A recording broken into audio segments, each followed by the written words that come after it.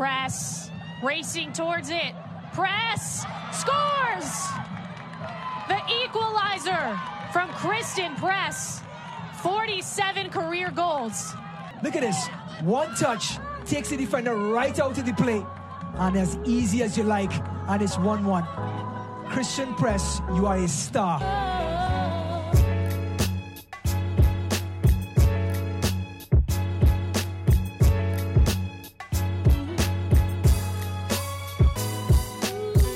What's good, and welcome to another episode of Diaspora United. I am Andre Carlisle. We're a little sad. Y'all know why. Courtney, how are you doing? I'm down bad. That's the only we said we were down bad last episode. We down real bad. I'm like as down bad as I think as it's possible to be at this moment. Like, I'm so down bad. Like, I just gutted. You know what? I think that's a perfect phrase for it. Sometimes in English and some of the like weird things that they say, we like to laugh at it and make fun of them. Like I was looking at the list of like where teams that are going to be in the Euros, their home bases, and I was looking at some of the names of the places, and I'm like, y'all, these aren't real places. Yeah, these aren't real. Uckfield, get out of here. Stop it. Stop playing with me. Nobody lives in Uckfield. There's not a real place. But this is where something like gutted. Yep, that describes it. Because it ain't just down bad. It ain't just hurt or sad or anything. Straight up gutted. Gutted. I'm so gutted. I'm so down bad. Because also it's like, you know that phrase from, what, is it from Ted Lasso maybe? Where it's like, it's the hope that kills you. It was like, I don't know, she's kind of walking. She has a brace on her knee. Right. But like, I don't know, there were some people doing some like forensic analysis. And I was like, I think it's a strain. And I was like, okay, I can kind of get behind that. I can get behind a strain, and then just the hammer fell. Hammer slammed down. I literally sure did. I texted our group chat saying, no, this cannot happen. I probably sent 15 text messages in 25 seconds. Yeah. I texted everyone I knew. Yeah. It was like when I saw it, I think my tweet was just a bunch of no's. Just nope. No. Don't want this, don't like this. And then, like, you're right. Like, afterwards, we saw it and we were like, all right, well, I've seen this before. Sometimes it's not as bad as you think. Sometimes it's like 6 to 8 weeks. And then you're looking at, okay, little recovery period. It's going to be a month or two, but fine. Like, that's all right. And then saw the tweet and it was like, no, why? I was also like, the revenge tour. That's what I was saying. I was like getting into Team Villain. I was like excited for it. Yeah, so before we move on, I want to shout out to Nikita because this is what we're going to do. This is what we're going to talk about it, but we also are not going to just be sad about it because there is going to be recovery, there is going to be a comeback, and it's going to be great. Nikita's already dubbed it Crypto Banana on Twitter, CP2023. That's what we're going with. So that's the comeback. We are hyped for it, although we're down bad and gutted and sad right now. Look, 2023 also the year of the World Cup. Facts. It's gonna be a big year. Listen, we're gonna get into it. I already wrote about it and I talked about it on the Equalizer podcast, but Blackco, quit playing. Before we get too far into that, I think about that one tweet where someone responded to one of our tweets. Come outside, we ain't gonna jump you. Right? Yeah. Made no promises. But all right. Before we get up, we're gonna take a breath right now, and we're gonna continue on with the podcast because we got some things to talk about. But first, before we do that, we always hit up a review, read a review on the podcast. We love it when y'all rate and review the podcast. Please do that if you haven't. Y'all really, like I said last podcast, like last episode, y'all killed it with the jokes, the dad jokes, and leaving the reviews. Who knew that prompt was gonna do it? But we absolutely love y'all for it. This one is a great review. I don't think there's a dad joke in here, but there is something that I'm gonna, eye roll at, but that's fine. It's fine. I understand. You had to make the joke. I get it. The joke is hilarious. It'll never not be relevant. So no matter what happens. This is from Angel City Slicker is the user. Title says, "Get this podcast in your ear holes." Thank you. Appreciate it. Been reading the descriptions on that one. Thank you. Review reads, one of the dopest podcasts, regardless of genre, but an absolute must listen if you care about soccer. Andre and Courtney are elevating and pushing Moso discourse to heights previously unknown. It's a big big statement. This podcast is rapidly increasing in stature and stands tall among the other podcasts in the WOSO space. Lastly, why was 6 afraid of 7? Because 7, 8, 9. And Kat Macari only played 7 minutes in the Olympics. That's the part that kills me when I read it. I was like, okay, 6 afraid of 7, 7, 8, 9, and then like, boom, the dagger. Yeah, Kat right. Macari only played 7 minutes. We'll never forget. We'll never forget. You can say hashtag never forget. There's that. And then we got another one to add to the list, but we already talked about that and going to talk about that a little more. Plus, little treat for y'all. We got it. We're going to spread this across multiple podcasts. Just a little hint, teaser, so to speak. All right. So in this episode, we are going to preview the Summer of International Women's Soccer. And then we're going to dig into all things U.S. Women's National Team with just a little bit of NWSL sprinkled in. So, Courtney, should we just get right to it? Let's get into it. All right, let's do it.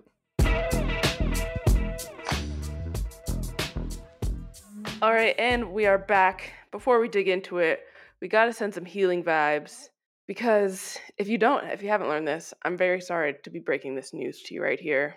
But Christen Press, our goal god, our personal 2021 U.S. Women's National Team Player of the Year, the goal god, Christen Press has torn her ACL. We're going to dig into that one later, but it's the reason why we were down bad at the beginning, and I just had to remind everyone. Very sorry to do that. We're adding her to our sick and shut-in list and sending her many, all the healing vibes. And also, if you didn't see her tweet, send her all the photos of dogs. She loves them, but she's also my fave. I personally sent her a photo of my childhood dog. For some reason, we put my dad's glasses on my dog, Brandy. Brandy.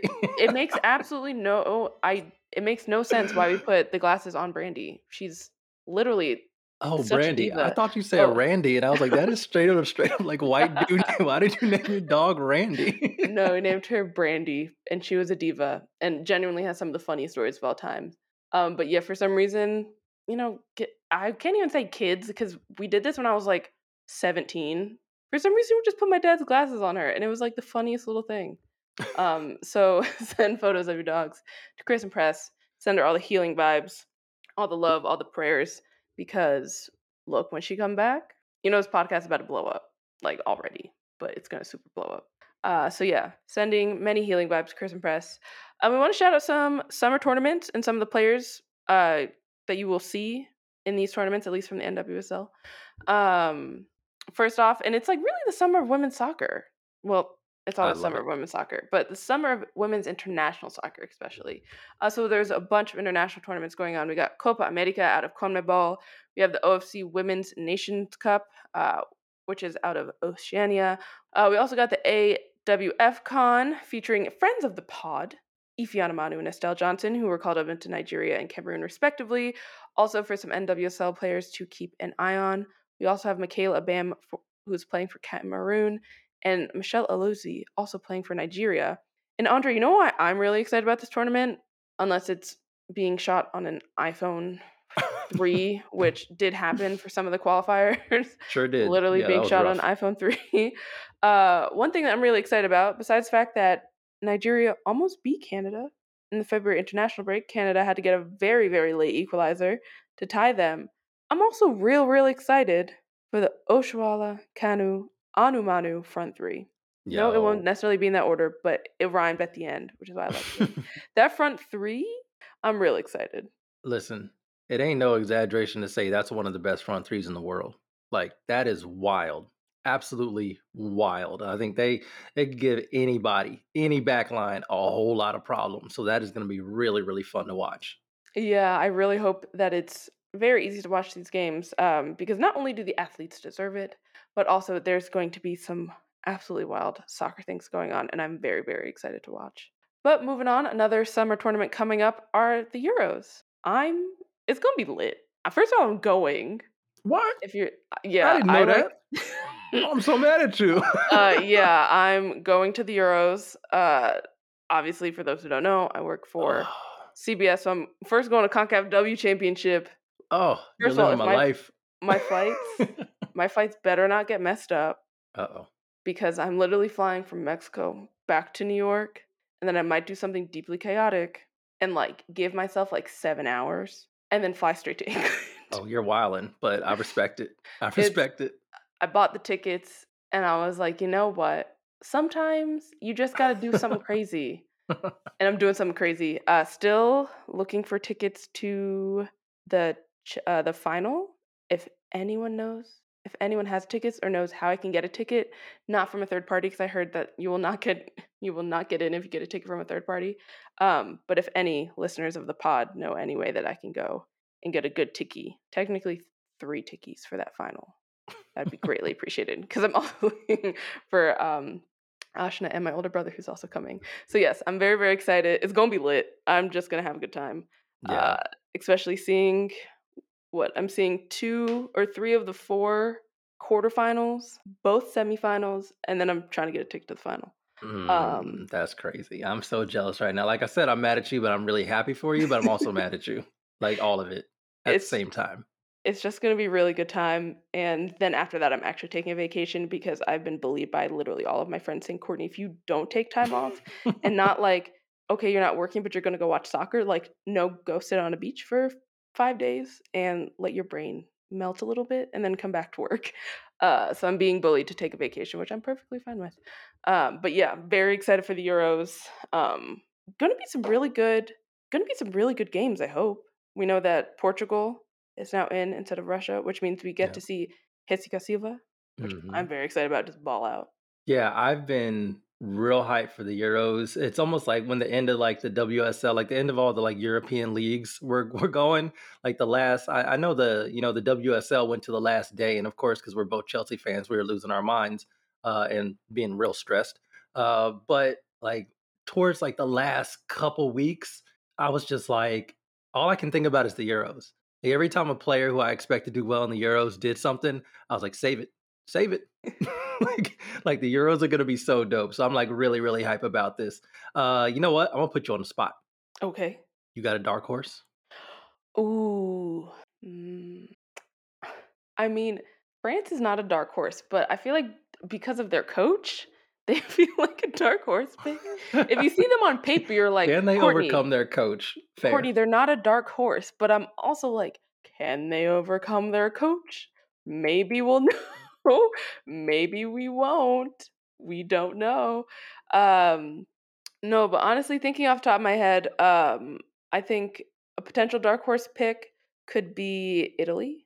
Italy's just kind of been, like, actually, I don't know how many of our listeners, regularly watch Serie A Femminile, but I feel like they have some really good players. They've been really growing as a program. They could like very much try to put 2 and 2 together. We saw them go like thinking about how they were playing in the 2019 World Cup. I think that could definitely be a dark horse pick.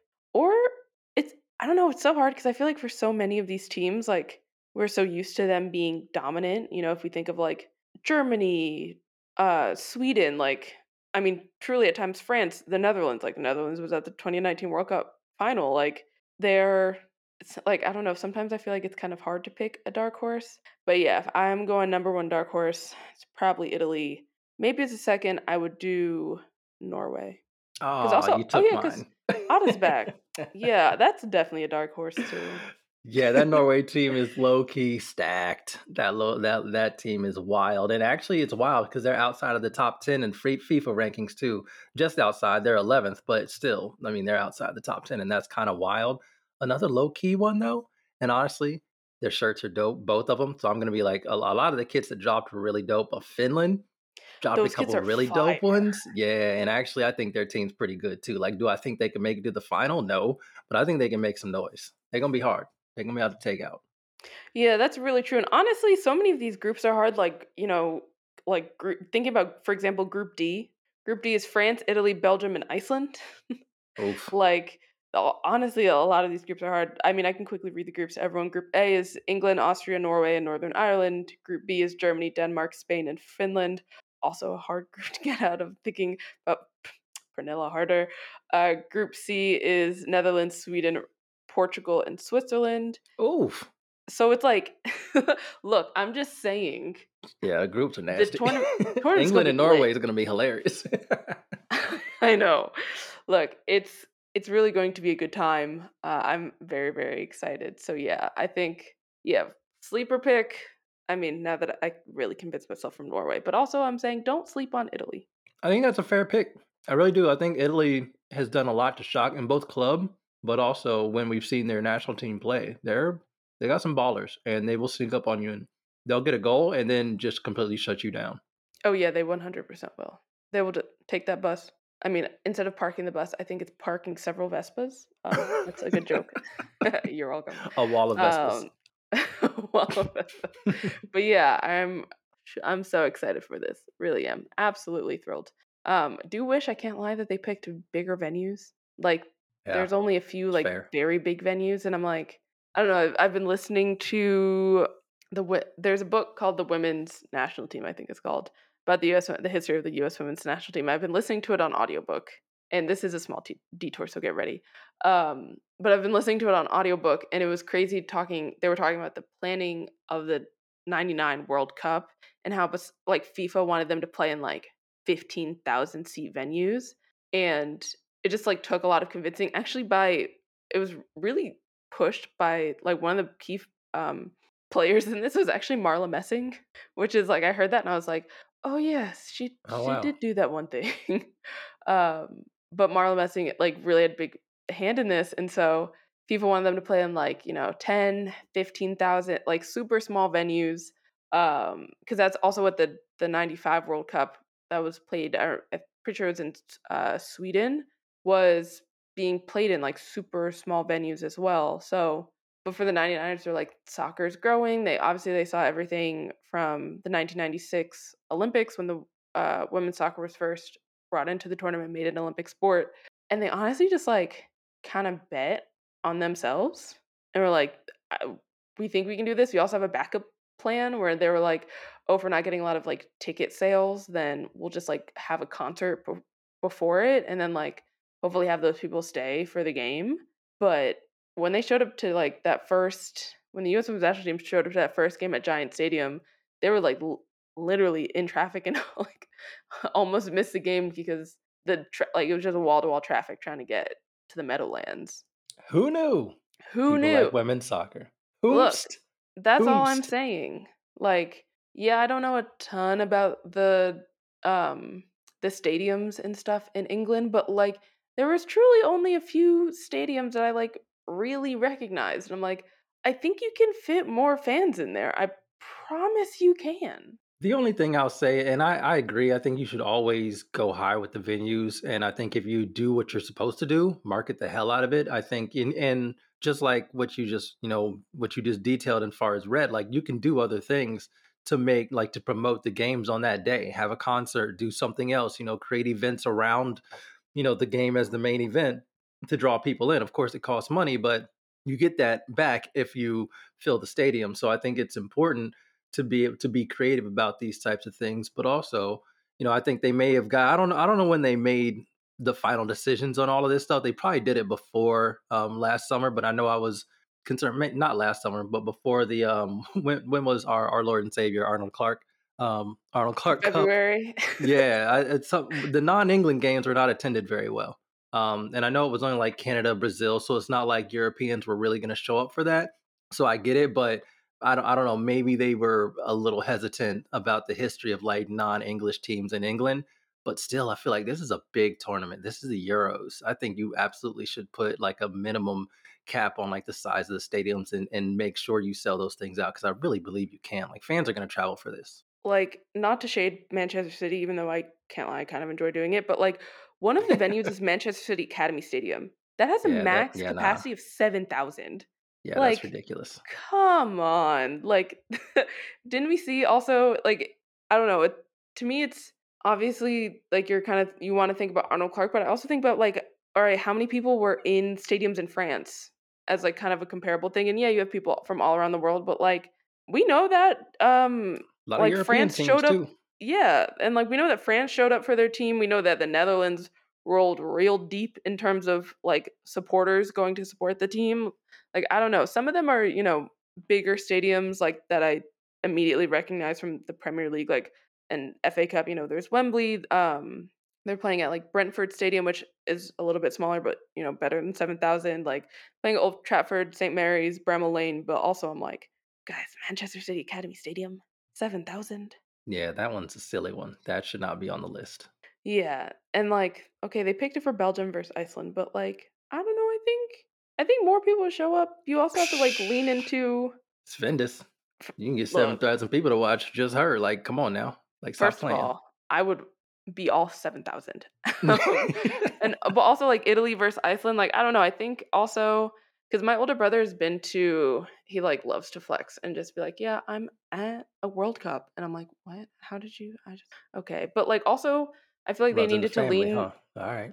No, he is truly king of.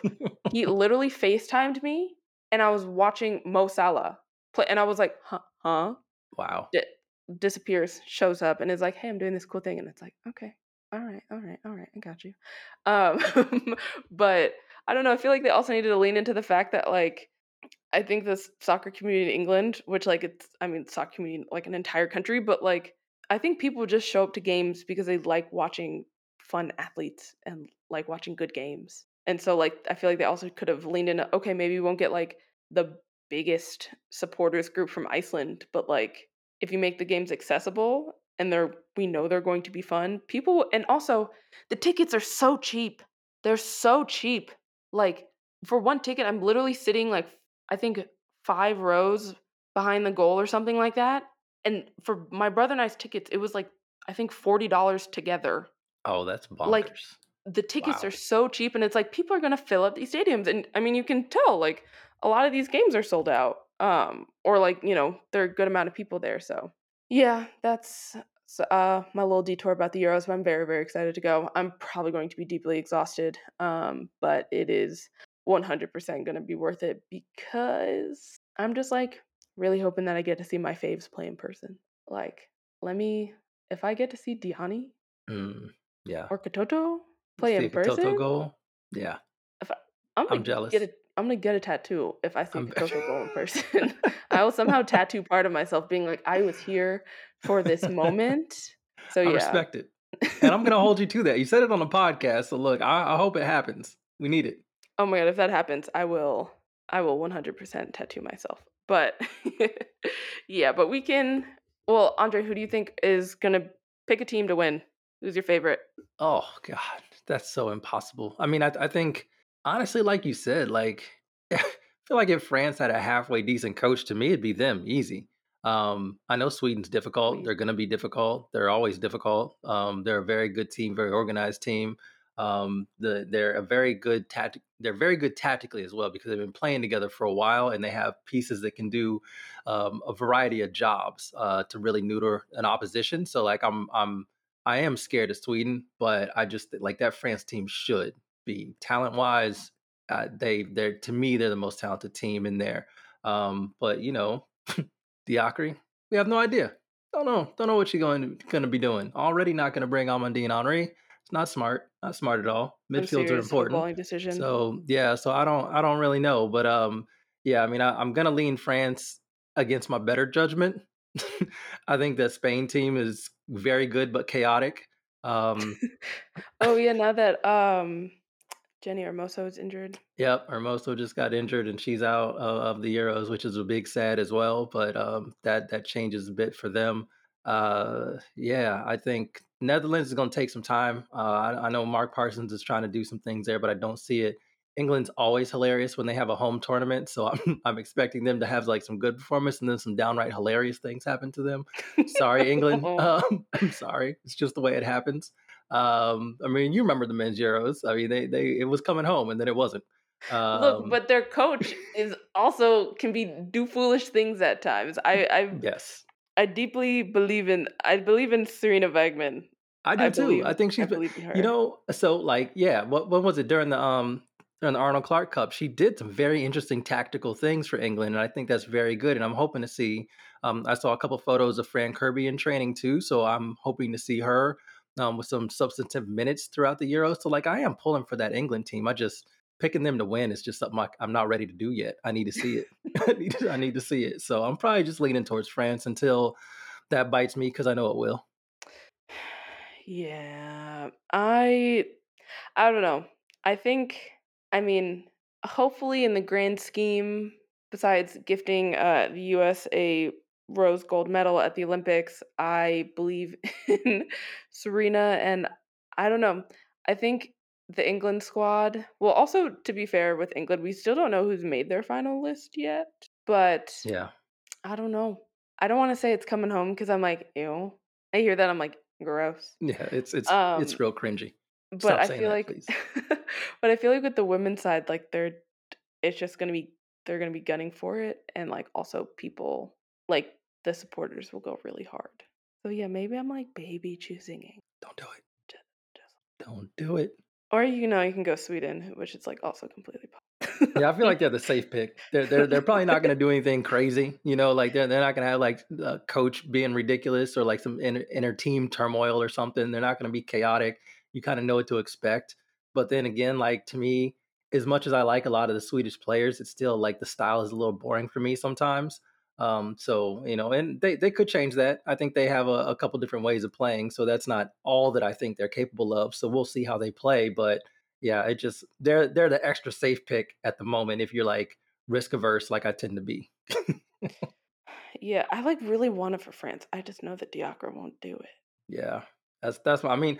Already, like I said, already with big question marks because of Amandine Henry. Like you just saw what she did to Barcelona. You just saw that. You just watched that with your own eyes. We all did. And you're like, nah, not taking that player to the Euros.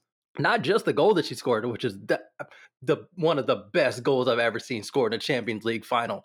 Put it up for the Puskas. Like right, like I just did, like that is still an absolutely absurd, unreal thing that we all witnessed with our own eyes. But then the rest of the match, the way that they controlled and patrolled that midfield to limit Barcelona, 100+ goal differential. Barcelona marched their way through the Champions League in 2 consecutive seasons, destroyed Chelsea in the final last season, was destroying teams all throughout the tournament this season. Amandine Henry and Lindsay Horan were on top of that, cut all of that out. And Henry was a major part of that and scored that crazy goal. I just Potato do not said understand. no. Yeah, I cannot understand that decision. I don't care what beef you have. You got to say, you know what? We got to squash that for a month because I need you. I know. It's really, really like deeply unserious. Also thinking about like the young players that France has coming up. And it's just like, while I never, like I fundamentally disagree with like when people say like, oh, Spain is Barcelona, and it's like, no. And like Lyon is France, and it's like, no. But there are also major components of that team that also play for your national team. And when you don't have a super long time to prepare for a tournament, sometimes it's easiest doing the simple things and being like, hey, these players already play really well together. Let's take all the best parts of the club performance from all of these players across different teams and put them together. Yeah. But you're also missing a very crucial piece in Amandine Henry. And it's like, it's not gonna, like, I want it to happen, but it's also just like, it's not gonna happen. I mean, you know what it feels like? It feels like we're going to be doing the same thing that we did with the U.S. women's national team ahead of the Olympics. They go in and you're like, okay, if you're going to leave all the sixes at home, we're assuming you have a plan. And the games start and we're like, oh, you don't have a plan.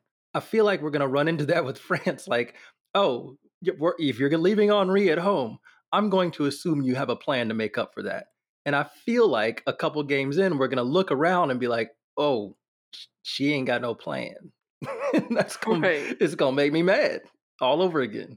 Right. And it's like, I mean, also thinking about the defensive performance of Renard and Mbakbati, and yeah, also playing with Bacha, like just like look at the things it could have had. It's a wildly, deeply talented. I mean, they're still talented enough to win it, so we'll see. Like, they like any one of those players could just completely go off for the tournament and have like an outrageous performance, and it seems like that's going to be what's necessary. And I don't necessarily bet against it, but you could have made it so much easier.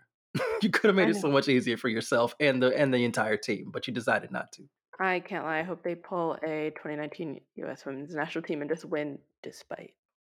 I would love it. That would But then make she me the probably most stays mad. on. Like that's the thing. Without the bad Oh, results, there's no way she's going. So like it's almost like the Jill Ellis thing. Like, yeah, 2 World Cups, yada yada. We got to talk about it. But listen, if you really know, and we ain't gonna get into all that, but if you really, really know, and I that's all I'm know. gonna say about that. Oh, we hate to see it. But a little long harping on the Euros. But we also have some CONCACAF W Championship coming up. Yes, yes. Starting July 4th, first game, US versus Haiti on Paramount Plus, and also maybe another channel. I cannot remember off the top of my head. Sorry, bosses. Hope you're not listening to this. But from July 4th to July 18th, CONCACAF W Championship taking place in Monterrey, Mexico. Everything is on Paramount Plus. I can fairly say that. The other details are fuzzy in my head because it's been a long day.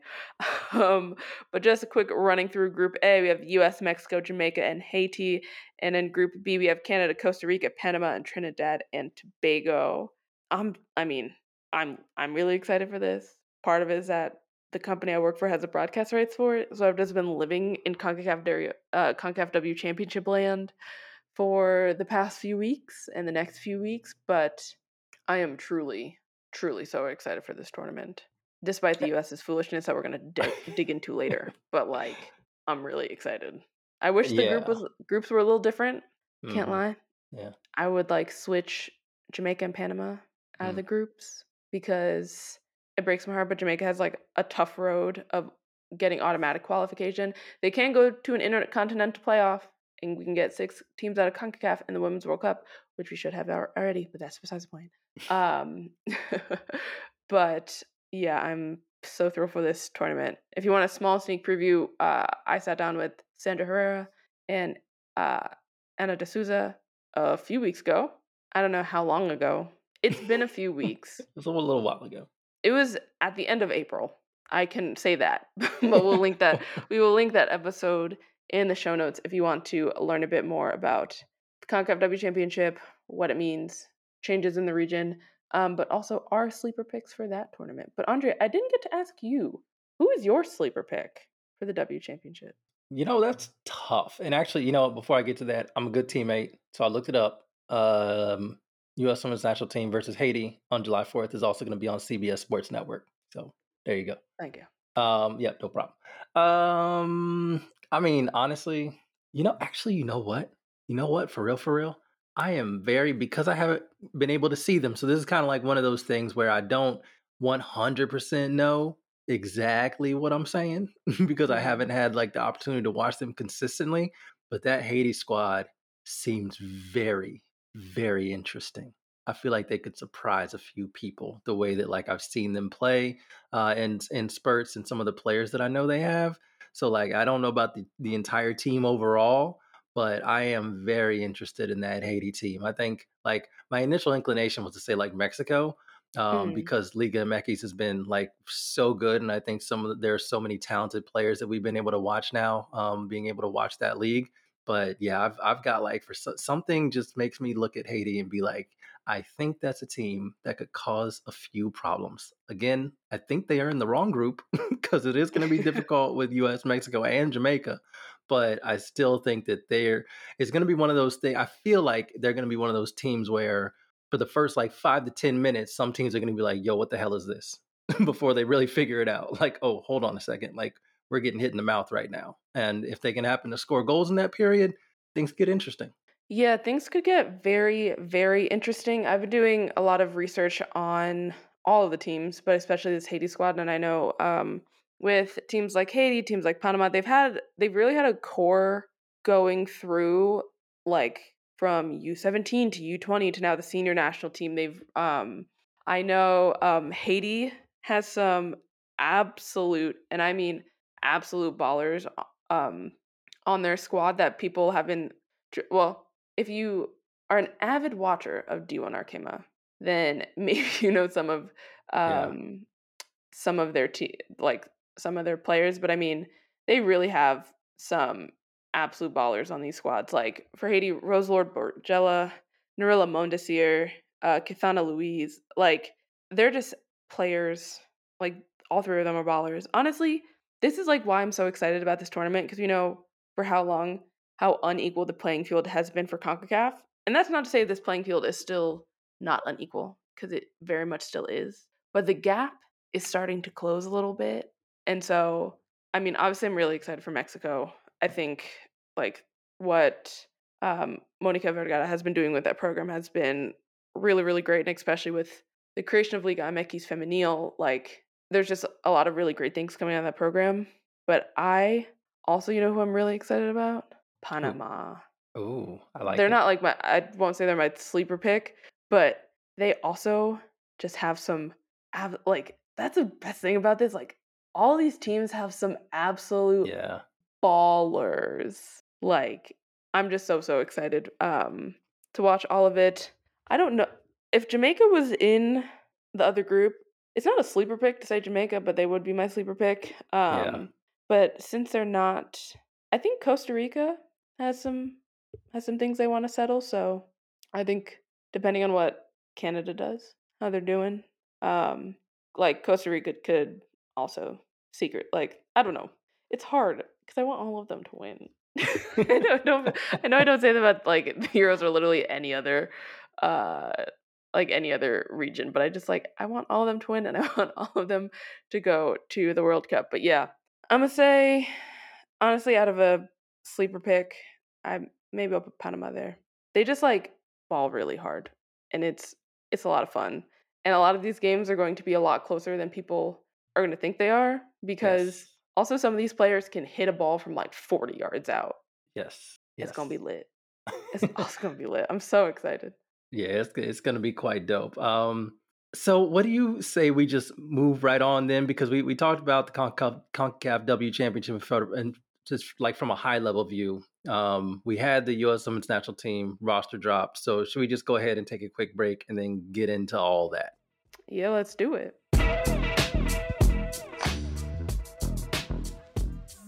All right, and we are back. We're digging into all things U.S. Women's National Team, hitting on a few NWSL things while we're talking about the U.S. Women's National Team, because they just go hand in hand. Andre, I want to quickly run down this roster for you. We got a 23-player roster for the CONCACAF W Championship with 3 additional players added for the June friendlies. Off the top, I want to say I'm a little bit surprised the U.S. did it this way, where they announced the 23 and then 3 extra for June friendlies, because Mexico called in, I want to say, about 33 players for their June friendlies against Peru, and then decided from there who they like, and they were going to like kind of whittle it down from performances. So I can't lie, I'm a bit surprised. Like, I get why the US did it this way, so it's like not stress on the players, but also at the same time, I do kind of wish they called in like a slightly larger group and then saw how people were performing like with those, within the larger group, and then make a decision from there. Obviously hindsight's 2020, but we got a 23-person roster, just rolling off names. For goalkeepers, we got Aubrey Kingsbury, Casey Murphy, and Alyssa Nair. For defenders, we got Alana Cook, Emily Fox, Naomi Girma. Whoa. Excuse me. You pronounced Alana Cook's name wrong. World-class defender, Alana Cook? There you go. Thank you. I was like, where is he going with this? Let's say May Rookie of the Month, Naomi Girma, Sophia Huerta, Kelly O'Hara, Becky Sauerbrunn, and Emily Sonnet. For the midfielders, we got Potato, Lindsay Horan. I will genuinely never get over the fact that they call her Potato. Like, I understand the story behind it because her knee swells, but like, you ain't calling me Potato. Right? You're not calling me Potato. I reject that. I rebuke that. You will not. I rebuke this in the name of the Lord. How dare you? We also got Taylor Korniak, Roosevelt, Christy Mewis, Ashley Sanchez, and Andy Sullivan. And then from the forward line, we got Ashley Hatch, Alex Morgan, probably future NWSL MVP, Mallory Pugh, best one-on-one defender in the league, Midge Purse, Meg Rapinoe, Baby Goat, Trinity Rodman, and Sophia Smith. And the 3 additional players that are called in for the June friendlies versus Colombia are Carson Pickett, which I'm personally just really thrilled about, Sam Coffey, and Jalen Howell. And Andre, I got some facts about this roster. Okay, let's be ready for them, because I think some of them are going to surprise you.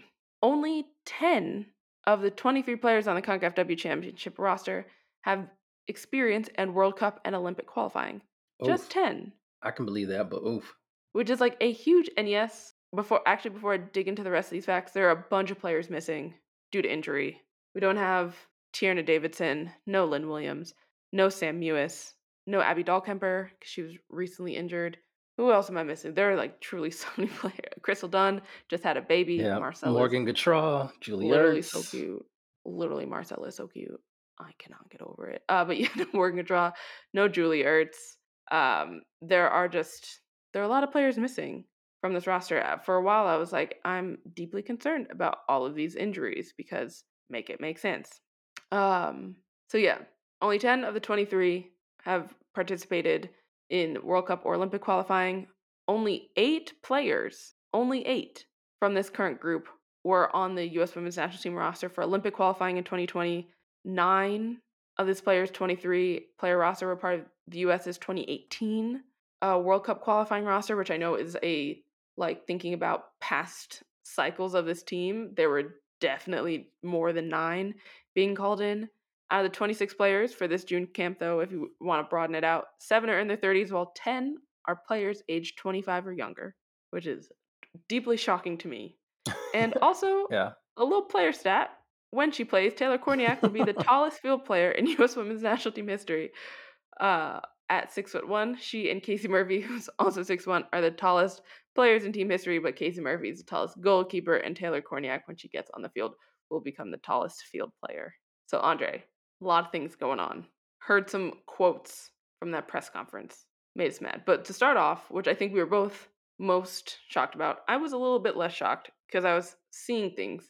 And I feel like in a few episodes past, I was like, I don't know, maybe she'll show us a different thing. But Taylor Korniak on this roster, how are you feeling? Because when it dropped, I saw you tweet her last name in all caps. So tell us how you're feeling.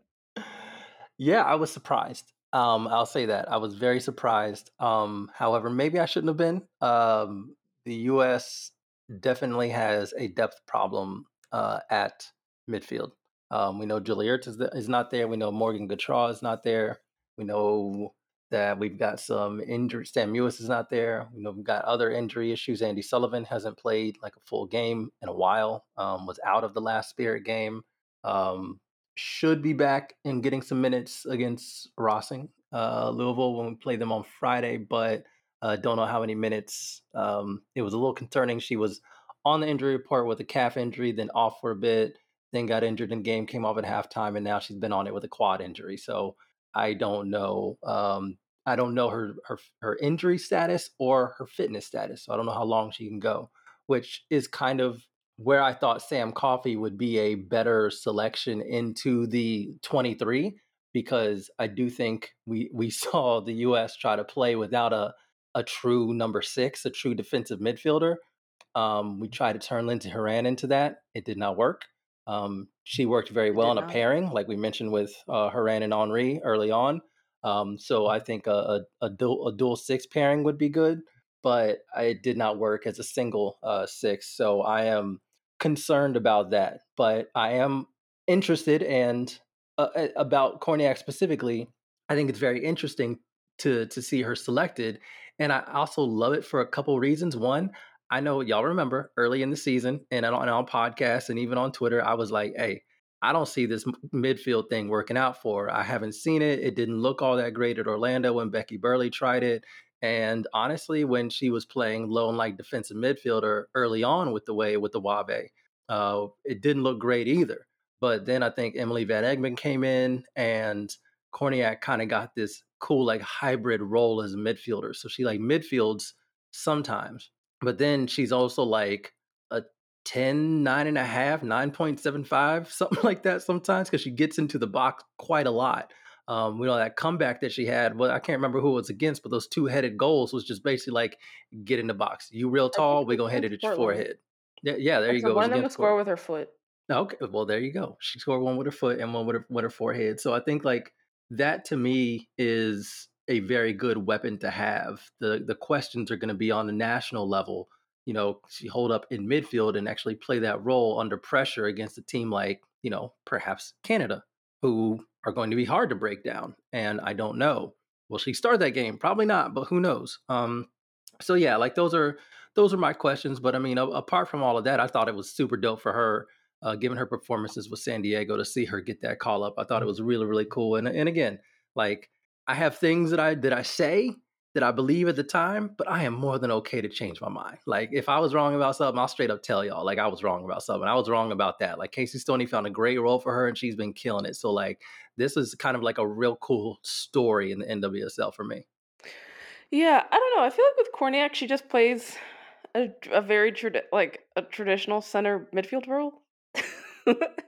I don't know. I don't see like while she does have a free, like a definitely more of a free roaming role, like the fact that she sometimes gets back and like gets into plays, but then is also sometimes bombing down the box. Like that's I guess if you think of like if we go back to the days of 4-4-2, which like I understand San Diego's not necessarily playing that way. Like I just think of her as like a traditional center midfielder.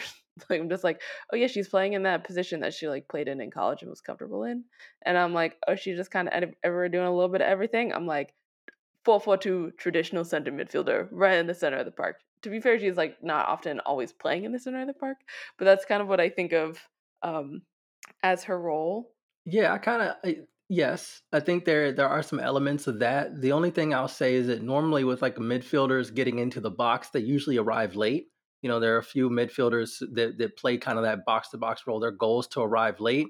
She doesn't arrive late all the time. Sometimes she gets up there to be like more of a like primary target sometimes. And I think that is something that to me makes it a little different than that like traditional role. But yeah, I mean there are a lot of elements in just straight up being trying to be a box to box midfielder in terms of just getting into the box to try to help the attack, especially as many shots as they generate that team generates inside the box. It's kind of wild.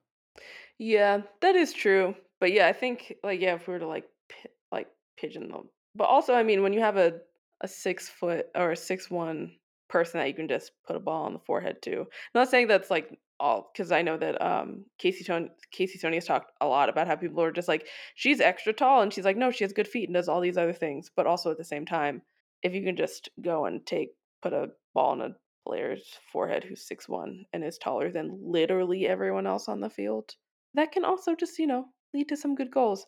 Um, yeah, the thing about the six that is confusing to me is that when I look at the 60 player provisional roster, like there were other sixes on here or like people that can kind of play in that role. And so it makes me wonder of like, okay, the Olympics, we brought broken Julie Ertz, who then continued to be broken.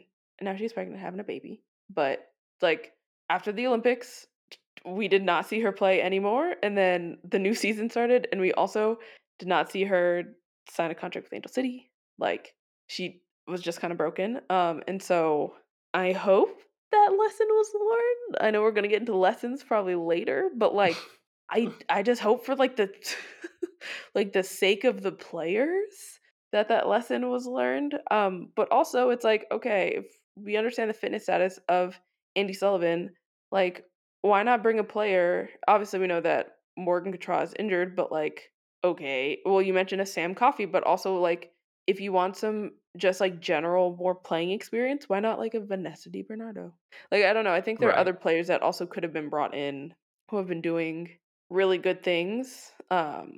Like actually, I don't know if Danny Colaprico was on this 60 player roster, but like there are other players in the league that can also fill into that role. Yes, they don't necessarily have national team experience, but also, to be fair, neither does Taylor Korniak. Right. I was going to say you asked about lessons being learned, and I think we already have an answer. No, they were not. At least not in the midfield aspect, because this is where like the point you made about the 26 and why do it this way. Like they're automatically telling you here are the 23 we are planning to take to Monterey. The other three are cool. They're going to be there for the friendlies. Why are you calling that so early? And especially if you only have three and two of them are sixes, you don't think you're going to need another six? At some point, Andy Sullivan cannot play 90 minutes in every game, 70 minutes in every game. It's not fair to her, but also I don't know if her fitness status at the moment will allow it. Maybe it'll improve and she'll be ready to do it in the W championship, the CONCACAF W championship, but why rely on that? So like, and we know that like Lindsey Horan doesn't do that role by herself well. Like I said before, like we hoped that there was a plan heading into the Olympics. We are going to hope now that there is a plan heading into this CONCACAF W championship. And I already have 1,000 questions because I don't understand with the limited midfielders already saying we're really bringing only one true six. And if I'm going to be completely honest, like Andy over the past, few months with the Spirit, since Chris Ward has taken over, has been kind of an eight a lot. I mean, I know she can play the six, but like I think the variety and the versatility in her game is something that you may want to see and may want to, bring out. You could do a couple of different things. If you bring in like a Sam Coffey, okay, Sam, you take over for like the last 30 minutes or 20 minutes of a either a half or the game, and Andy pushes up a little bit higher and tries to get goals or tries to get a little closer to the box. She's very good up there picking passes, and she has a very, very good, very powerful shot. I think she's hit the bar a number of times with the U.S. Women's National Team already. So, like, I just think there are a lot of things that you could do, and to have, like, to me, the limited vision to say, no, we're good. We don't really need to see what the other players can do. They're going to drop off as soon as we're done playing Colombia. I don't get it. Yeah, or even like a player who I actually think has been having a great season with Angel City of Danny Weatherholt. Like I was just like, wait a second. Yeah, definitely. She's on this 59 player roster. Why? If you want a player to play a six and was like been playing it really well, and like I'm assuming in team training has to defend against some of the best forwards in the league, like bro, you play against June Endo every week. That's another player who could very much easily be called up to this roster. And I know that with it kind of seems like with even new people brought up to the U.S. Women's National Team, they kind of have to be in like the player pool of like youth national teams and things like that. Like every single one of these players brought in, unless like the only modern exception I can think of right now is Kat, but it's because I don't think Kat could have even played for the youth national teams, but she was such a known quantity that I was like, of course. But like, well, and technically Sophia Huerta played for Mexico, but that's besides the point. But yeah, like a player like Danny Weatherholt, if you were unsure about Andy Sullivan's status, or like I don't know if Taylor Korniak at the six. I mean, obviously we saw her playing six for Orlando, like did not work out in the best way, and this new role that she has with San Diego, it's very clear she does not not playing as holding midfielder. Yeah, why not a player like Danny Weatherholt? Yeah, and that's just the start of the questions. Many, many questions. Andre, a question for you, which I know you answered on the other podcast you were on about this roster, but Emily Sonnet, I'm confused only because, and I know that I heard a few things that she was often brought into rosters for like chemistry reasons, which I also know another thing we're gonna dig into later, but it's confusing to me I think if it was off the top of my head with these 7 defenders, knowing how Emily Sonnet plays in the league and how she plays at her best, I would often think that she's going to be a part of that center back pool. But history has told us with the U.S. Women's National Team that she's really only with that outside back pool, which to me begs the question, out of these 7 defenders, we have 3 center backs and 2 right backs and only 1 left back. Is Emily Sonnet that backup left back? Because I mean, I feel like previously we would see her come in for Kelly O'Hara. So talk to me about Emily Sonnet in this defender pool. Yeah, so first on the defender pool, I feel the same way about that as I feel about the six. I think there are some players that you could bring in just to see in camp and then make a decision. I like you said, there really is no natural backup to Emily Fox, and that's a bit of a problem. I know some players have played outside back, like Naomi Gurma has played outside back. I think she's played more right back than left back though, so that could be interesting. I honestly am one of those people who thinks that like you can't just be swapping on sides. Like I don't think it works. I've seen the Spirit do it a number of times. They'll put Anna Helferty on the right sometimes, on the left sometimes. I just don't think it works. The angles and the way you see the pitch is very different, right to left, especially because like your dominant foot is important. It's how you see things, it's how you analyze things. It's about footwork. When do you move? How do you step? Laterally and all of that. It changes when your plant foot is your off leg, and that is or your weaker leg. It is different. It's just a different scenario. So I don't love that that's the case, but specifically with Emily Sonnet, I don't know. I almost feel like Richie Burke, having her all over the pitch and not really knowing where her best position was, did her a disservice. And now that Chris Ward is here and he's like, nope, she's actually a center back, and it's been working very, very well. It almost feels like it's come too late because Vlatko and the U.S. Soccer Federation always feels like, oh, she's versatile. That means she can play multiple roles and we'll be fine. She can be a backup wherever. And no, she can't. We have seen, like, even Kelly at the moment is not like, she has her moments when the Spirit are in possession where she's quite good. She is very good in terms of her awareness and getting back to cut off attacks. But 1v1, sometimes it can be rough. Emily Sonnet, it can be rough. We saw her give up. And yes, as a center back, she shouldn't really be put in this position all that often. But also, she made the same mistake twice in terms of giving up the far side of the goal to an attacker. She did it against Kristen Press. She did it against Carolyn. And both of those goals were important. They lost points for the Spirit. And it's like, you need to either get tighter in that instance. If they go around you, then trust the defender. You still have you're a right-sided center back, so you still have somebody on the left to cover and close that space. So you can step out a little bit and force them. But she wants to try to protect the cut inside so much that she gives up a look at goal. And that's just really poor positioning, in my opinion. So, like, apart from that, though, she is good. She's been a solid center back for them.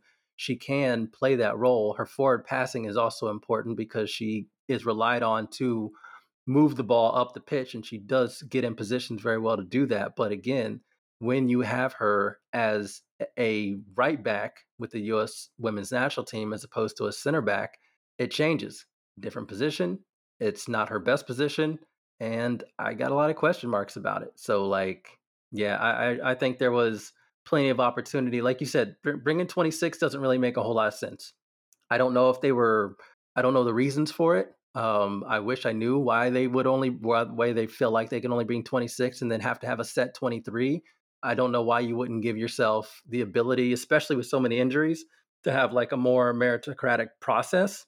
But that's not what they did. And so, again, more questions, more concerns. Yeah, I mean, even, and like, y'all know I go hard for players. I went to UVA, but it's very confusing to me why, like, when it's so clear that, at least outside of her playing in Sweden, which I feel like is like a different Emily Sonnet, when it's so clear that, like, she excels at center back, like, that's clearly her best position, why it is constantly I'm of the mind of, like, either put her in the center back pool and then, like, bring someone else up from the league who is like a solid left back to back up Emily Fox. Like, Yeah, I mean, think about, makes sense. It's not a radical thing. Have a backup left back. Yes. Like, wow, what a concept. I mean, and like, for example, I mean, we know that Amani Dorsey has been called in at times, but like, there are other left backs in this league where it's like, okay, there is not a reason why we need to go and convert a very, very solid center back, and her center back partnership with Sam Staub has, I mean, look, they won an NWSL championship, right? Like, it's been very, very solid. I mean, for me at points, like, last season, like, the best center back partnership in the league. But it's like, bring in someone else. But also, I see these 7. Wait, go ahead. Carson Pickett is right there. You're bringing her anyway, so why not give her the opportunity to make the 23?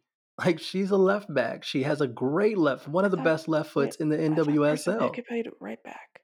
Well, she plays left. She's got a nice left foot. She plays on both sides, but her best is left back because of her left foot. Why do I feel like at one point last season, people kept switching her and Caprice Didasco in the best 11s? Like, literally for the same position. Well, yeah, I mean, best 11s. That's yes, fair. I was like, wait a second. Yeah, she does play all across the back line. But yeah, that's a great shout. Carson Pickett is right there. Even though for some reason in my brain, she is 100% cemented as a right back for some wild reason. Gonna dig into that later. Like, why do I only think of her sitting in that left back? But I mean, yeah, like, it just doesn't really make sense to me. Especially when Carson Pickett's right there. Yeah, I mean, there are a lot of things that we're gonna say where it's like, make it make sense. But also bringing in these 7 and being like, and also, for example, knowing players who are out on maternity leave, like Crystal. Even though I also want her to be in that midfield with immediacy. Yes. With immediacy. But yeah, I'm like, so I see these 7 and I'm like, okay, really? You have 3 outside backs and 4 center backs? Vlatko, are you going to do something crazy? I mean, you technically already done something crazy, but something crazy in a good way. Are we going to get a formation change, Andre? Do you You think? you think he's been listening to the pod? You think he got excited about the potential of a 3-4-2-1? I mean, I truly hope so, because otherwise, it's like, what happens if I mean, God forbid she gets injured, but what if she even just like gets a knock and needs to like sit for a game? What's going to happen then? Like truly, like what is going to happen then? You're like He's gonna put you're Kelly O'Hara over there.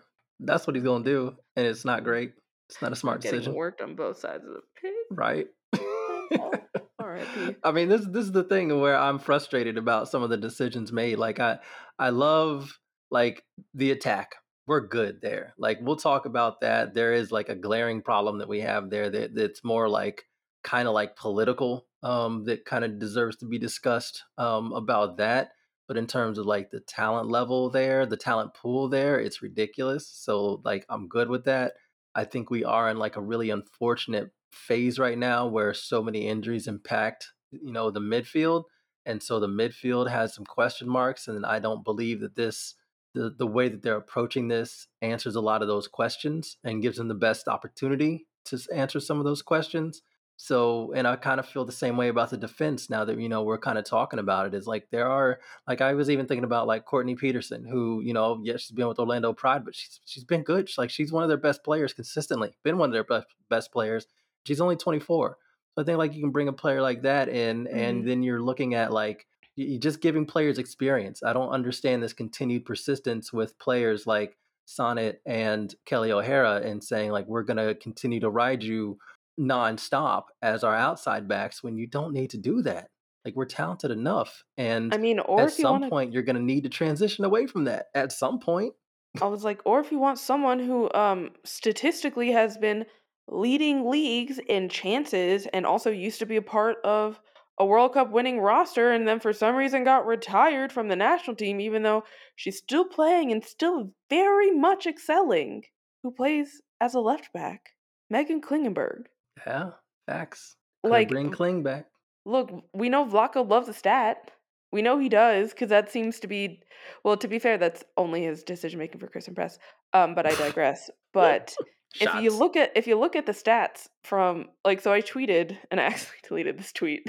I like did not catch that I thought I had tweeted something else and then deleted it and then I said, oh shit. But I looked up all the Opta data.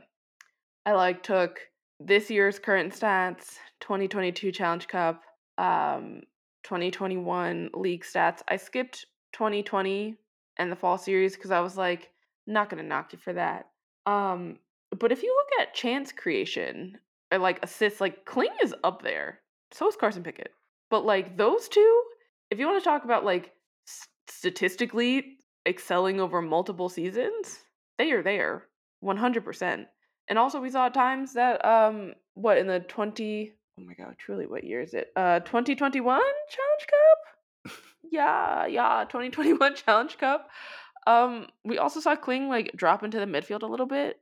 Yeah. Just to help out with injury problems. Very safe bet. And it like experience, like talking about leadership. Like, I don't know. That like if you want to go young, yes, obviously, but also like if you want to have a very, very experienced outside back who plays on the left side and does really great things at it, Kling's right there. Yeah. And I don't want to talk about the defense without talking about Sofia Huerta because like obviously that's kind of an obvious one. The only question I have is has he learned enough lessons to realize that your starting outside backs are Sofia Huerta and Emily Fox. Don't let me see you out there running Kelly out there as a starting 11. Just don't let me see that. Like Huerta's been balling. It wasn't just a blip. She's been balling. She was killing it last season. She's killing it this season. That right foot is very dangerous. We saw it. And I believe like he does know that because in the She Believes Cup, she did start and play a lot and was very instrumental with a lot of her service from deep, just like, her trademark. So like, I do believe that, but it's just like, I don't know. It's just where I just feel like the reliance on those on O'Hara and Sonnet is weird to me. I cover the Spirit, so like it's great the Spirit have like 7 players who are with the U.S. Women's National Team. It's cool representation for the squad. leaves them in a bit of a hole when they have to play without all those players. I can't lie. I was like, what's the Spirit going to do during these games? Because the NWSL is still rolling through literally all of these championships. Right. So yeah, that's going to be very interesting. But also, it's just like, yeah, I think when it comes to depth, I think there's a couple to like veteran leadership. Yes, that's important. But Becky Sauerbrunn is there. Like, you have veteran leadership. Alana Cook is really experienced. Yeah, she's only 25, but she's super experienced internationally, playing in Europe as well. So like she has a presence, a calming presence as well. If you want to bring one of those two, Sonnet or O'Hara, fine. But I think you have to start refreshing the squad and making it younger at every position. And we just haven't really seen that at outside back. Like, Emily Fox was a gift. She's been great. That is your left back. That's fantastic. Sofia Huerta and Laura Harvey, putting her right back and getting her back in the mix, that's great. But when those players can't go, you shouldn't then have to be like, all right, we're back to Kelly again. We're back to Sonnet again, especially because, like we just mentioned, that's not Sonnet's best position. And there are outside backs in the NWSL who have been balling, and they don't get a look at all. So it's like we've gotten rid of the allocation, right? Like, NWSL teams are paying the contracts. It's supposed to be more of a meritocratic process. Why are we still in some of these decisions acting like we've got guaranteed contracts for some of these players? Like, I don't really get it. Like, if the NWSL means something, it can get Christy Mewis into the squad.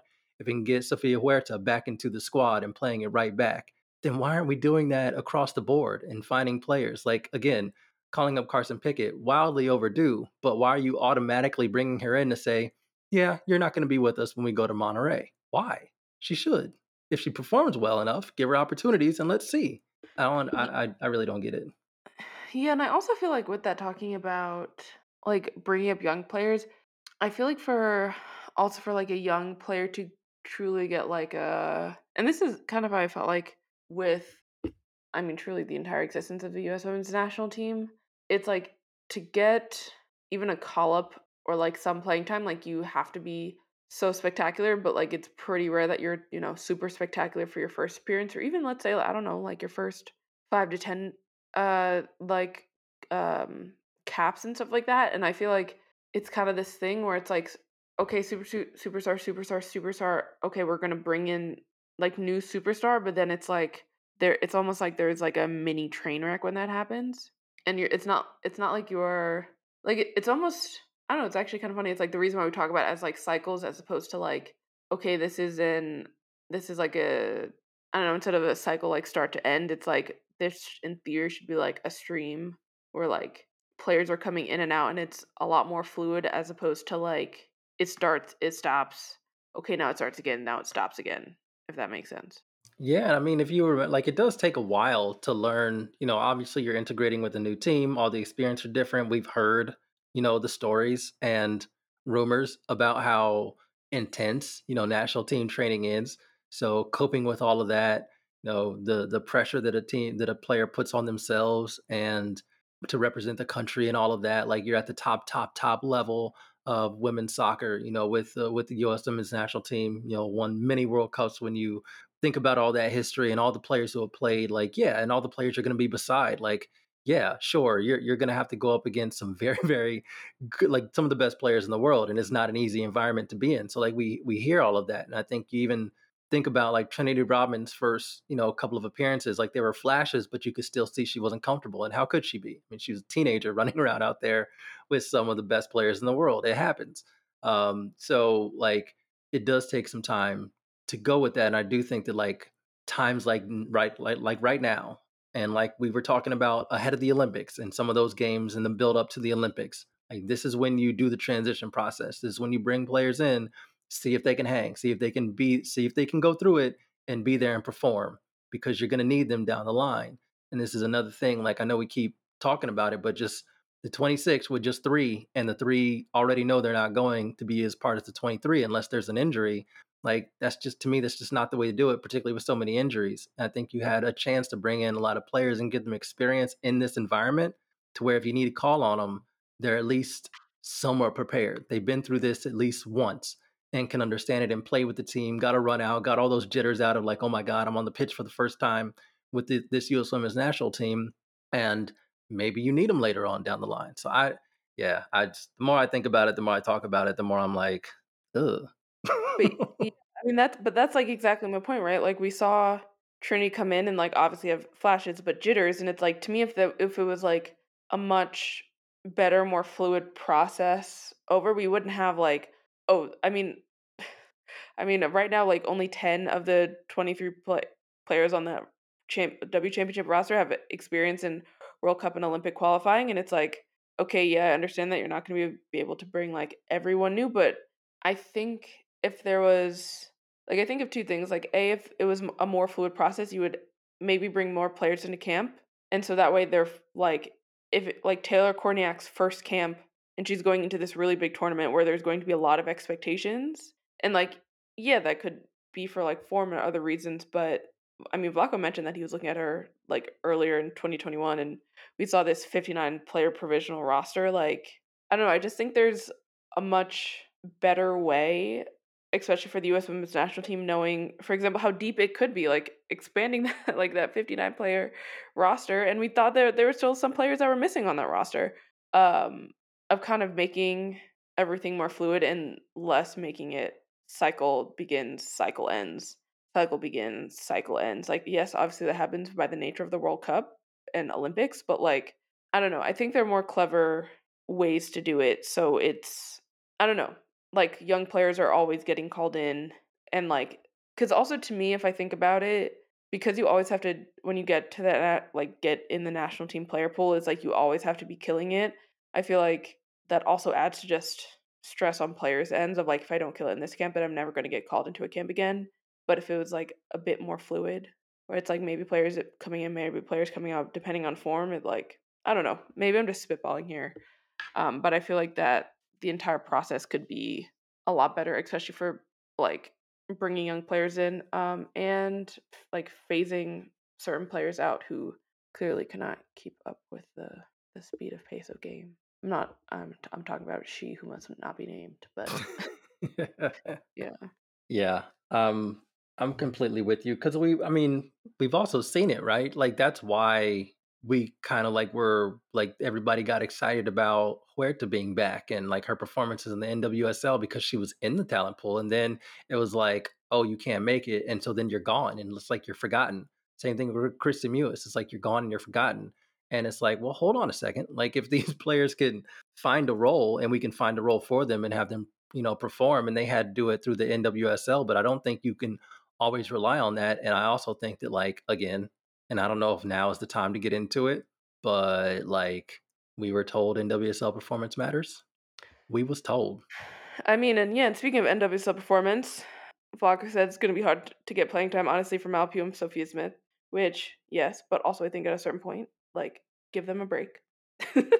Like, please give them a break. It's a long season in the WSL, and if they're performing if you're already up, let's say by 4 goals, let some new heads run in. But yeah, Malpu, Sophia Smith, both on fire.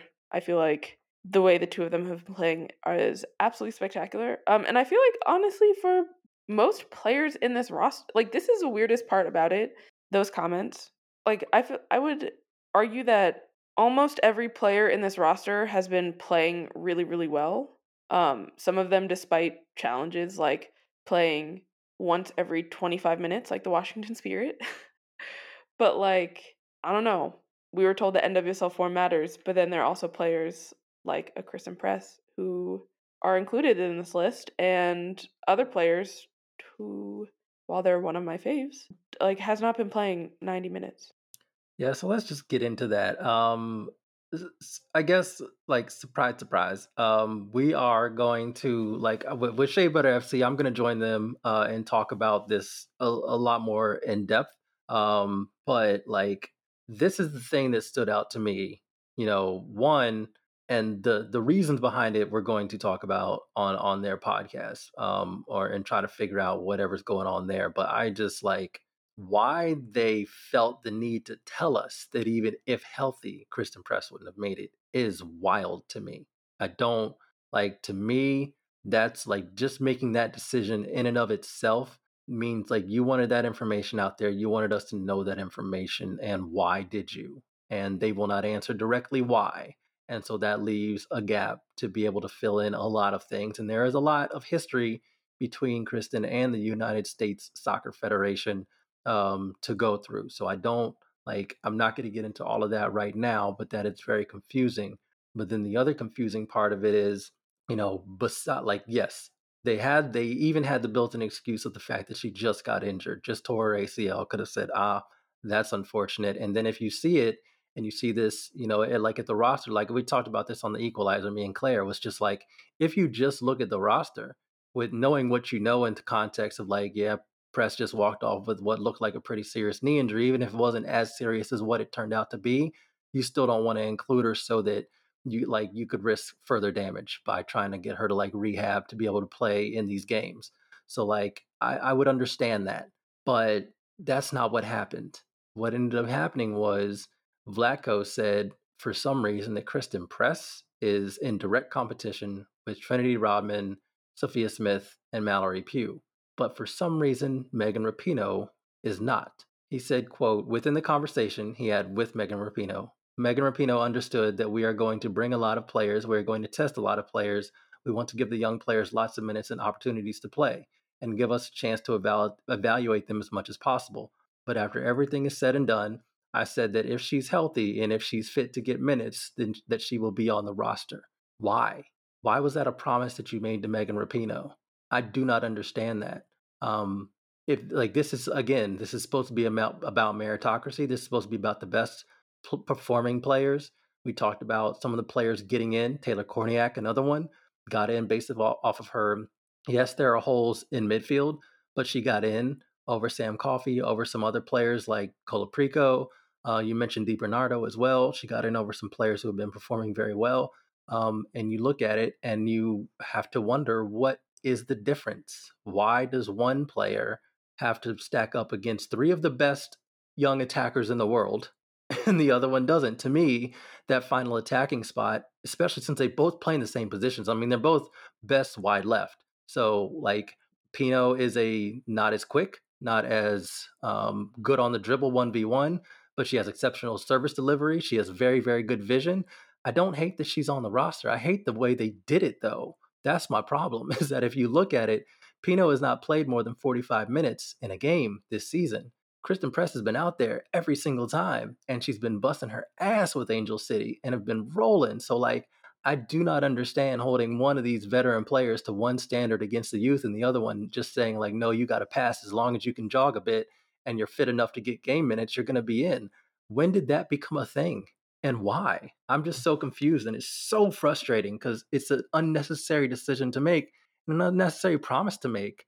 And I don't really understand why Megan Rapinoe is cool with that either, other than I guess she continues to get to play with the team. But like, she has to see that that's a very, very different, that's very, very different standards for two players that are not even the same stage of their careers. I mean, Megan Rapinoe is older. She's playing fewer minutes. She's not a central figure to that team. I really don't get it. Yeah, and obviously I cannot comment a lot about this because of the nature of my job. But yeah, the entire situation is confusing to me. Like, and also let's say like I don't it's just the way everything went about it, of like not only the roster dropping, but that line in Goff's article, and that like it was just like almost like snowballing, where I'm like really trying not to say a lot so I don't get in trouble, but yeah, to me it's just like there could have been so many other things said where like, if I don't know, if you wanted to bring in like, so for example, someone that I was looking at, I was like, if you wanted to look at like goals and who has one of the highest goal tallies across the entire year, like if they brought in like Kristen Hamilton, I'd be like, you know what, I can like, if it was just like purely based on statistics, like who has the most goals and assists, let's say, like not expected goals and assists, because, but like just say like we want someone who's like in red hot form right now. Not saying that Kristen Press is not in red hot form, but like if we wanted to take like the hottest of the hot in red hot form, like if they were like, let's just say like expected goals from this season, top 5, or like, well, there's 7 of them, but like let's say top 5 and one vet to mentor everyone, then it's like, okay, you know what, fine, we can kind of reason with that. it was just like the way it went about it that I feel like made a lot of us as Black media, Black journalists, but also other Black fans, like it just did not, like it just could not, like you just couldn't sit right. And I heard that quote from Vlaco and I said twice as hard for half as much. Twice as hard for half as much. And like also, I know Vlaco's bringing along a new era where club form actually counts For some. but also I like can't stop thinking about like no one can deny that Alex Morgan was not in great form with the Orlando Pride over the years that she was there. Like I think this season already she's passed the goal tally that she passed in her best season with the Orlando Pride. Like I understand that club form matters more now, but also it's like how many times were you riding on, for example, a player like Alex Morgan because you knew she had the talent to score on the national team and it wasn't coming off in club play? But I don't know. Like it's just the entire, like, not only is the entire situation frustrating about it, and then like literally 2 hours later she dropped the bomb that she tore her ACL. Yeah, that was the like double thing I was really concerned about. Like, oh, word, we got to deal. Like, we and she has to deal with this that they created, and also has to drop the news and digest the news that she's out for the season with the torn ACL, long-term injury.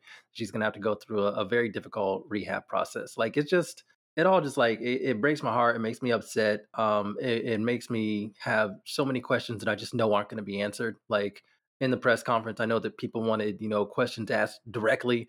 But in those settings, you do have to like all you can do is ask the questions and get the answers. And you could tell that he was not going to give a direct answer as to why one player was brought in and the other wasn't. He just said this is the way that it is.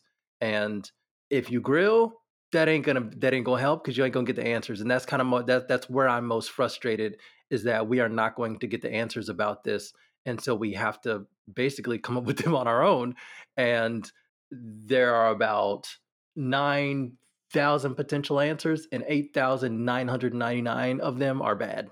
I don't even know what the good one is. I'm just saying, like, all of them are bad. And I just like, if this is the kind of thing you're going to do, say it with your chest, is how I feel. Like, if this is how you feel, say it with your chest. But to put it out there and then not directly address it, refuse to directly address it, and know that it's a wrong double standard and feel like we don't have to say anything further, that's real messed up. And, I just feel for her. So like we obviously wish healing vibes and all that, but also like healing vibes for many things, physical, emotional, mental, all of that. Cause we got her back.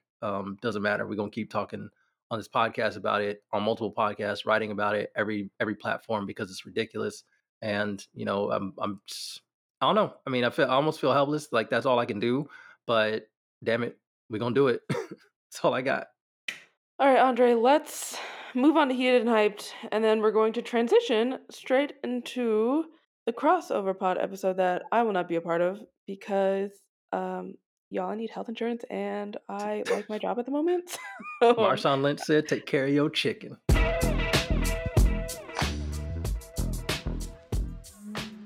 All right, and we are back for Heated and Hyped. I'm going to go first about what I'm excited about. First thing that I'm excited about, Serena Williams. Yes. I am so excited about this. I'm not excited for how I describe a future version of myself as future court, who will be deeply stressed out, just quaking in my boots every time she plays, because that's how it is anytime I watch Serena play. I think I actually stress out more watching Serena than anything that Chelsea does, which like to me really says something. Same. Because I just get so stressed when I watch her play, and I think it's because I just want her to get number 24 so badly. Like I want her to erase Margaret Court's legacy, who honestly should not be in the history books anyway, because when she was playing, it is completely different to how players are playing now. And we're going to erase her for a lot of other reasons. I mean, she's also a horrendous person, but we know with sports and sports washing, they will still lift up horrendous people if they happen to be good at the sport. But if you just want to hit it on a sports technicality, it's like, this is different than, like, literally it's just different. So no, I know this is your hype, and I want you to finish. Like, so I'm sorry for cutting in, but like, y'all, when Courtney says different, go to YouTube and typed in Margaret Court and try to watch something that she was doing. Try to find footage of Margaret Court doing her thing, laugh hysterically, and then press play again. Like, but even it's like the way they play tennis, but also like if you think about the I don't even know how to describe it. I don't want to say like the touring system, but like Wimbledon, like all everything was different. Okay, Yeah. It's just what I'm saying. But I am very excited for Serena to come back. She deserves it. I want all the good things in the world for her and for Alexis Olympia because I love her.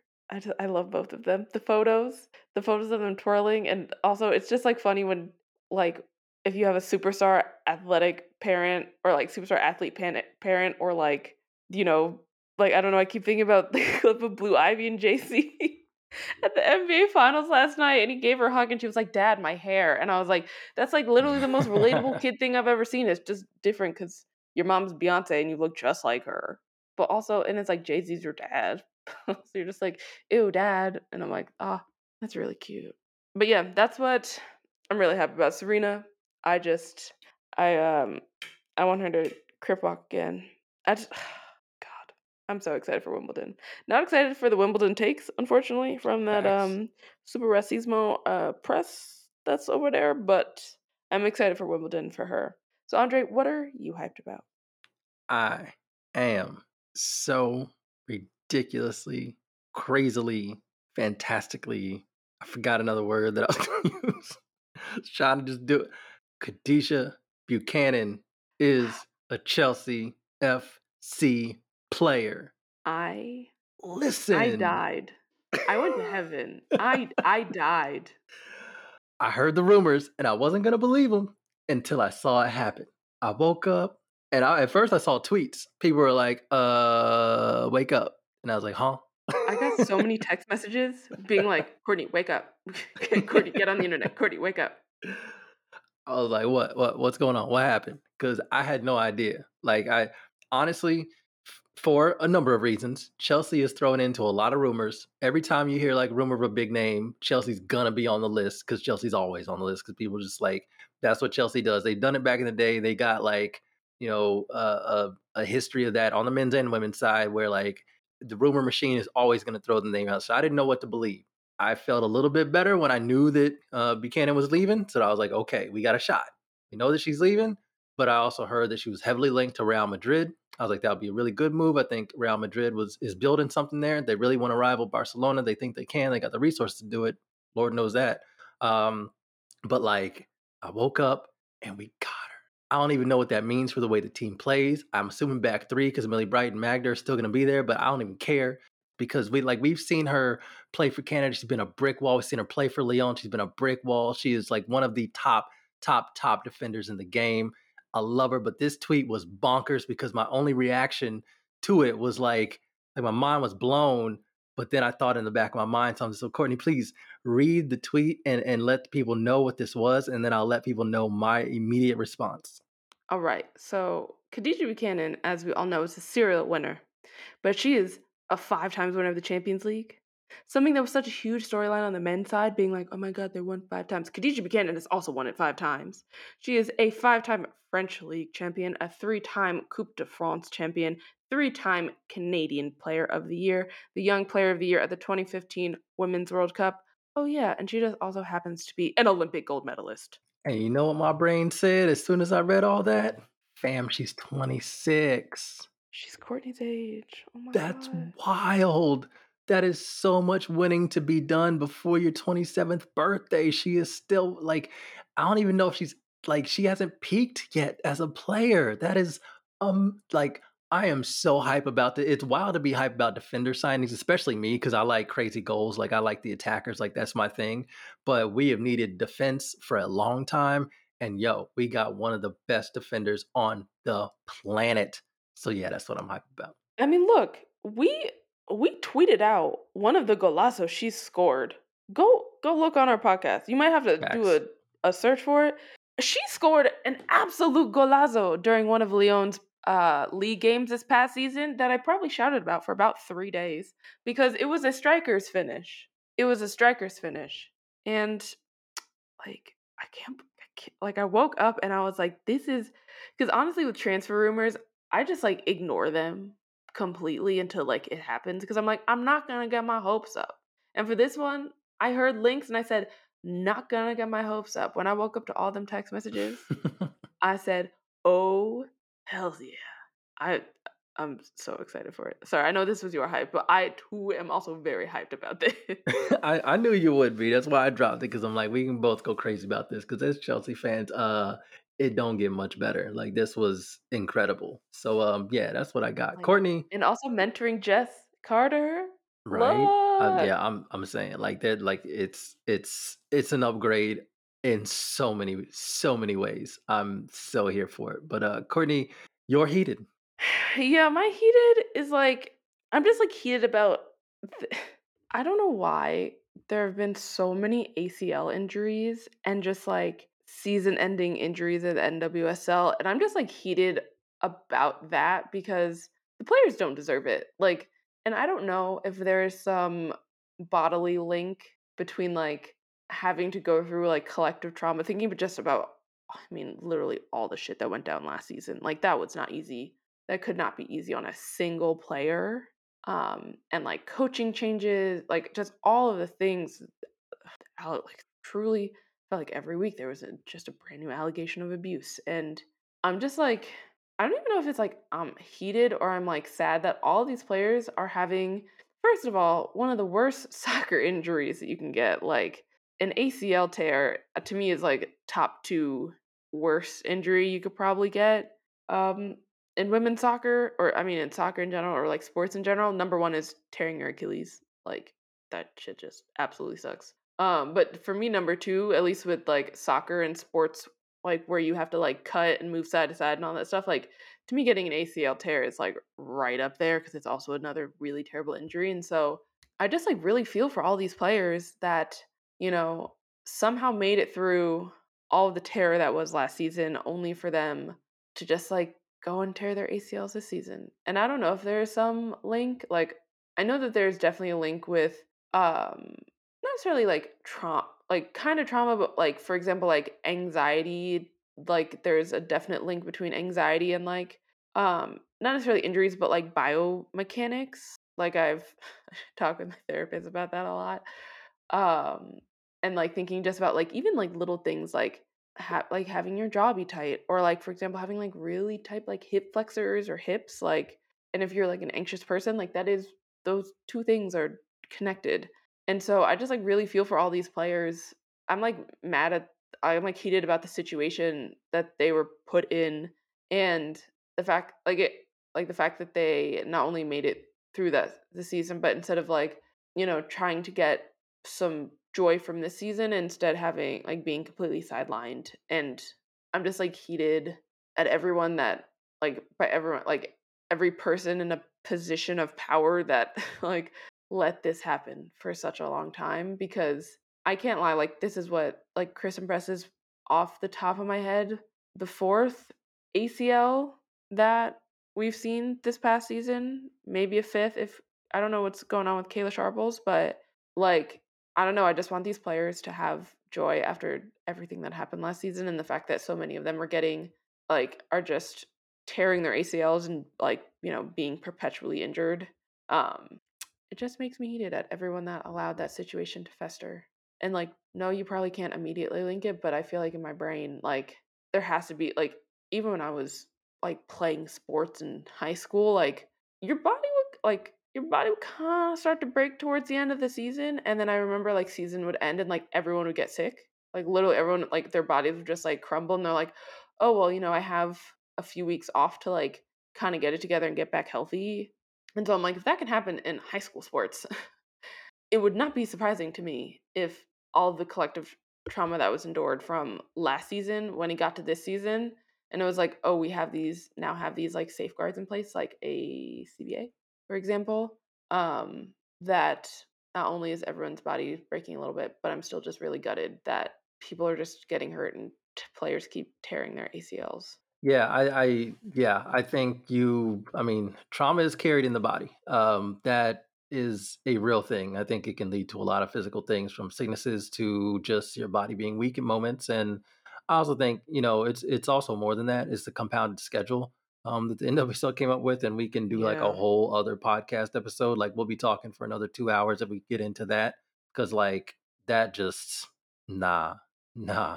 Got to make better soccer decisions, and they absolutely did not do that. So like I think that's also like a major part of it. It's just, and it's a combination of all of it, and it is unfair to do to the players. And the only good news is that regarding ACLs, it's like the technology and the recovery from them has changed. Like the science and recovery has changed so much that it's not career ending. I mean, I remember when ACLs used to be like career ending. Like it didn't matter what age you got growing them. up, Yeah. yeah, Like it would you would be completely end done your if you career. did it. So like it's not the case anymore. It is a long rehab process, but the players will return. It doesn't matter the age. So like that part of it is good, but it's also like you feel for the players because they have to play the games, they have to endure the trauma, they have to go through the experiences, they have to do it all, and it's just about damn time that like that you remove some of that from them, because a lot of it is not their fault, and they didn't ask for that. They asked to play a sport that they love because they're exceptional at it, and we love to watch them play it. So please, just like that, the transaction can really be that simple. So let's make sure that we get them in the best possible scenario to stay healthy and perform as best as they can. Seems simple, but it's not done in many, many leagues, and particularly the NWSL. Still, even with this CBA is better, but it ain't good. And it's not like Courtney said, it's not like the stuff that happened in the past is completely erased. It still sticks with some players. So, yeah. So my heated, listen, y'all know what it's about. But we're going to talk about that on Shea Butter FC. Go listen. Bye. You're going to say bye. No, please do. Bye. Thanks for listening to Diaspora United Podcast. Please subscribe and rate and review us anywhere you get your podcasts. Follow us on Twitter at Diaspora United Pod. That's Diaspora UTD POD. And message us if there's anything you want us to talk about in our next podcast. See you next time.